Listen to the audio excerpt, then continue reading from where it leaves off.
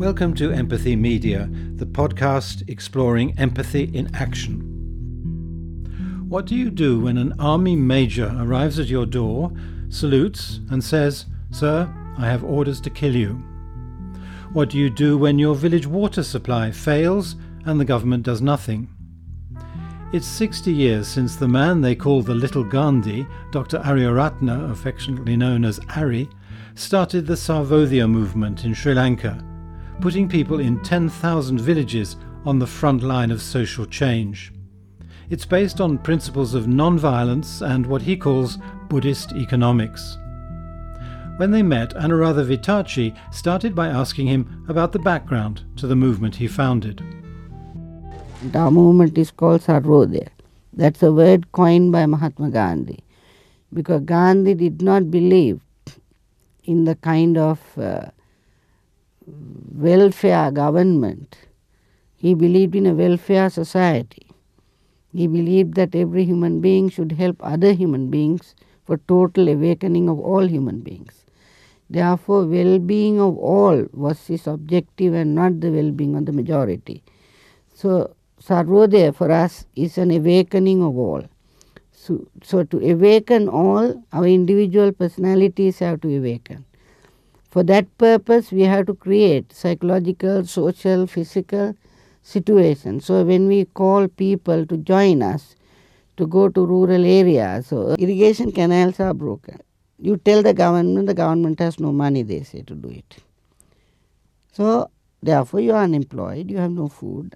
You all get together without doing it for a salary. You find out how many people are needed to repair this tank bund. Say 200 people are needed. They have to work for 10 days. So how can that 2,000 man days be brought into this village? When they are linked to other villages and the Sarvodaya movement generally, they say we have only 100 people. Can you send 100 hands to work? They all come, they all work, repair the tank, do the irrigation canals, help in the paddy fields, and there is an income coming. And so when we call people to join us, to go to rural areas or urban slums and join us in working with people to build, say, wells, roads, school buildings, community centers, houses, environmental projects like tree planting, we tell them, while doing that, we are transforming ourselves. We think that we are helping those people, which is true. We are sharing our labor, our time, our skills, our knowledge, our material resources, even money with them. That is one thing. And they get benefited from that. But at the same time, we learn to be compassionate towards everybody. We learn the dignity of labor. We begin to get the joy of service so that our life is no longer self-centered. So we develop a kind of selflessness, self-sacrifice within ourselves, which are qualities which are fast disappearing in our societies. In this society where you have a kind of possessive individualism promoted all over the world, and to the world this new market system, globalization, this is the first thing that gets promoted. So by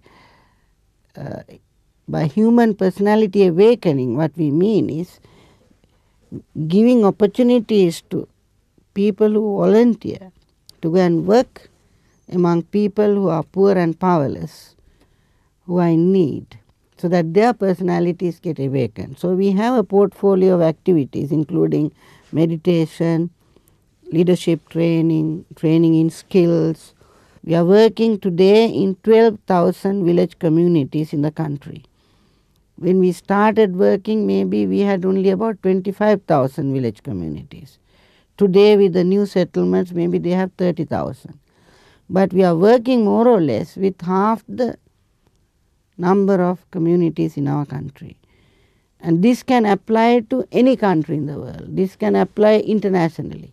We have so many countries where here a Sarvodaya support group in UK, Sarvodaya USA, Sarvodaya group in Japan, in Belgium, in Netherlands, in Germany. Like that we have people who believe in this philosophy. What is the philosophy? We should work for the well-being of all. In other words, we should get rid of our divisions of caste, race, religion, class, and so on. We are one human family, one world, that concept.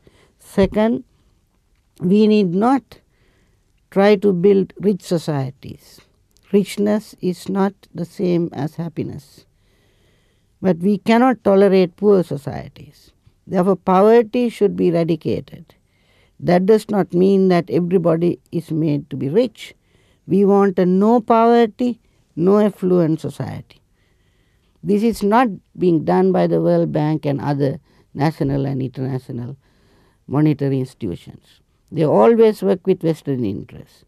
So people have to be shown ways and means of generating their own finances, which we are doing. Now Sarvodaya has Sarvodaya Development Banks established in the village. We accept all the banking principles, but the village will retain the money and not allow it to go outside.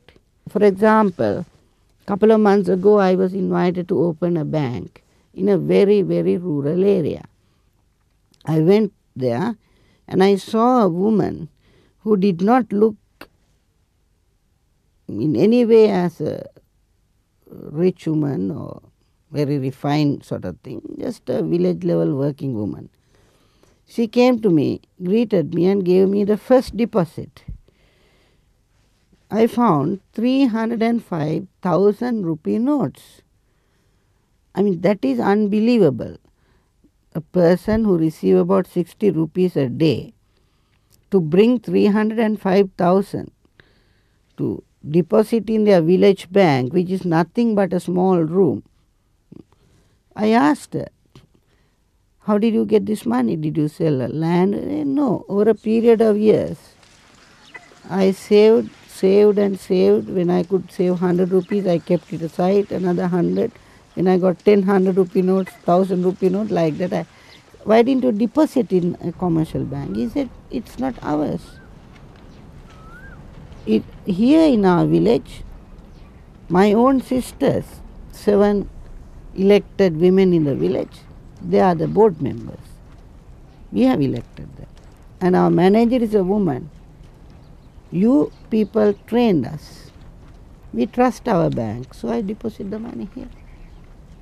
What did the critics say about Sarvodaya, Larry? Most of the Sarvodaya critics are people who have never seen what Sarvodaya has done. So from a distance, theoretically they say non-violence. How can it work in this world? Why didn't Sarvodaya do something for this Sinhala-Tamil conflict? Sarvodaya existed for 40 years. Still, how can there war be there like that? So they try to put responsibilities on us for what others did. Now, if you compare Sarvodaya with governments or political parties, we have no legal authority. We have a moral authority. We have a vision, though we have no ideology. Ideologies always divide people. But a vision of well-being of all won't divide people. We don't have money the government has, or these political parties spend. We don't resort to wrong means. We believe that right ends can be achieved through right means. So when you look at it like that, they try to compare us with other institutions and say, well, in spite of you this happened, so you are not effective. On the other hand, if Sarvodaya wasn't there, today, most of the, I would say, independent critics believe that it would have been chaotic, the whole country. Well, I can give many, many examples, but About an year ago, it comes to my mind, about an year ago, a Scandinavian young person came to us. She was working as a volunteer and she wanted to participate in what we call Shanti Sena, Peace Brigade camp. Now in that camp there were a few Sinhalese, Tamils and Muslims. It's mostly a Muslim area, but there were Sinhalese, Tamils and Muslims. So there have been clashes between Tamil and Muslim villages there. And sometimes this Muslim, a Muslim boy whose family have been killed by some Tamil terrorists.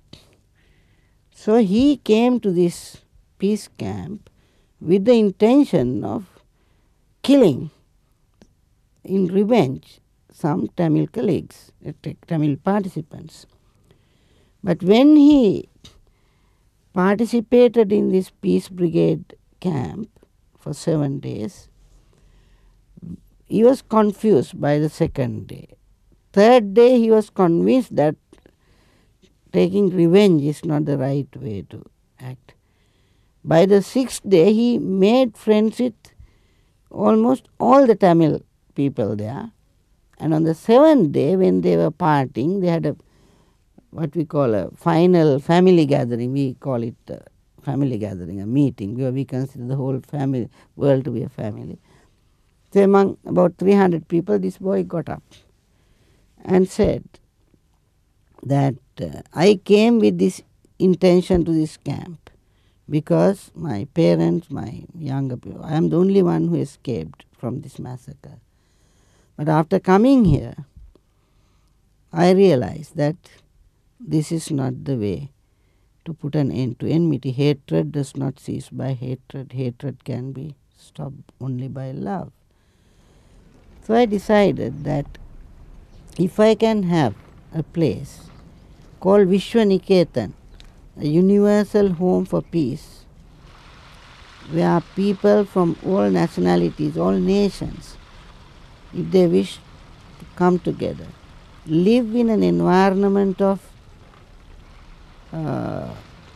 complete freedom, where all the natural laws are operating, where community leaders from all over the world can come and spend time there and try to seriously and silently.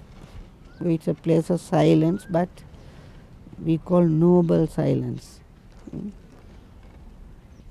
Noble silence is even when you talk, you don't talk nonsense. You talk with absolute mindfulness. So I'm happy such a place has been created now. No similar place in the country. So that is because I very strongly feel that unless the consciousness of the human is touched, all the other advances in different fields will not be of much use. So we have to create a critical mass of kind of spiritual consciousness so that people will learn to live with non-violence and reject every instrument of killing. When this occurred in Yugoslavia, in Kosovo, the British Prime Minister or the American President should have had somebody to call and say, go with 5,000 people, convert them. If 5,000 non-violent peace soldiers walked there, including Reverend who went and brought the Jesse. yeah, before all this occurred, if I am asked to bring 10,000 or 100,000 non-violent soldiers, I can bring. Do you think if Dalai Lama went there, anybody is going to come and shoot him down? I'm talking of some people who are 100% non-violent people. If Nelson Mandela went, Stop this. People getting divided into caste, race, religion, ethnic groups is all foolishness. Now my life was threatened for 4 years from 89 to 93. So I never for a moment, even when I was confronted with guns, I never had any hatred or fear in me, because I learned the art of compassion. I would say for any human being, if you cultivate two qualities, I won't talk of other things. One, the quality of looking at your breathing in and out. You can do it while driving, you can do it while cooking, you can do it while doing anything. Just live at this moment. Because breathing in and out is one thing that happens from birth to death. So, if your mind is there, that means you are living at that moment. You get a fear, look at your breathing, you overcome the fear. So, I would advise everybody to practice this. Is called Anapanasati meditation. Awareness of breathing in and out. That is one. That helps an individual to be calm. Second is try to extend loving kindness to anybody you meet. Man, woman, child, animal, plant. Just extend loving kindness to anything that has life. Even to the people who pointed guns at me, I had nothing but loving kindness for them, and maybe it affected them. That's why they spared me. So, can you give an example of an actual incident where this happened? Well, one day in 1992, I don't know who gave the orders, but the entire government was trying to destroy the movement. They confiscated our printing machinery, our buildings, our lands, and insulted me through the media, government control. All that was happening. While that is happening one day, in full uniform, I think he was a major, came and saluted me and took the gun and said, "Sir, I have orders to kill you." So I was so composed. For one thing, I know that this life is impermanent, and when you are under stresses and strains, at those times you realize it more. So I was in a state of mindfulness. So I was not afraid. I had the same love to him like my children. And I said, "Go ahead, but tell whoever gave the order to you that I died without any kind of hatred and without any fear." When I started speaking, already the gun was back where it was. He said, "How can I kill you? What wrong have you done?" and ran away. So there are instances like this. So when you live at this moment with awareness and with love in your heart, you just...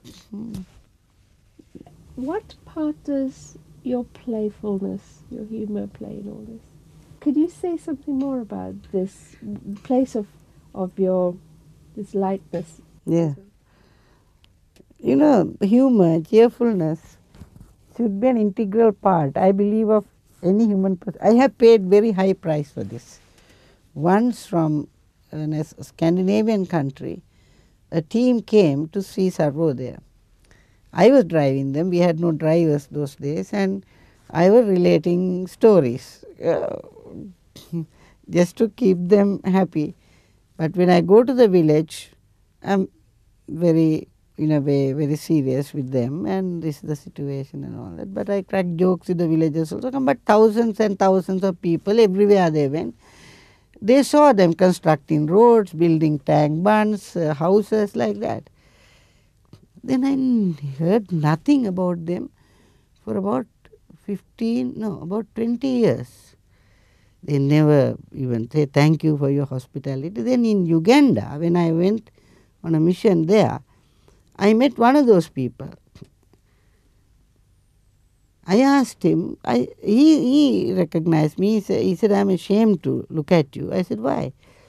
We wrote a report saying that yours is the best we have seen in the world, the People's Participatory Development Movement. But the leader of our group, the lady who led the group, was totally against helping you, because she said the leader of the movement is very light-hearted. He is not serious at all, very playful. I was shocked when he said that, I don't like people being moody and serious. Even at very grave times, you should be able to laugh at yourself. After all, this life is a joke. Now, the other day we had people we admired, we loved, we were apart, very vibrant. They are no more there. Same thing happens to us. So why don't we every moment be happy?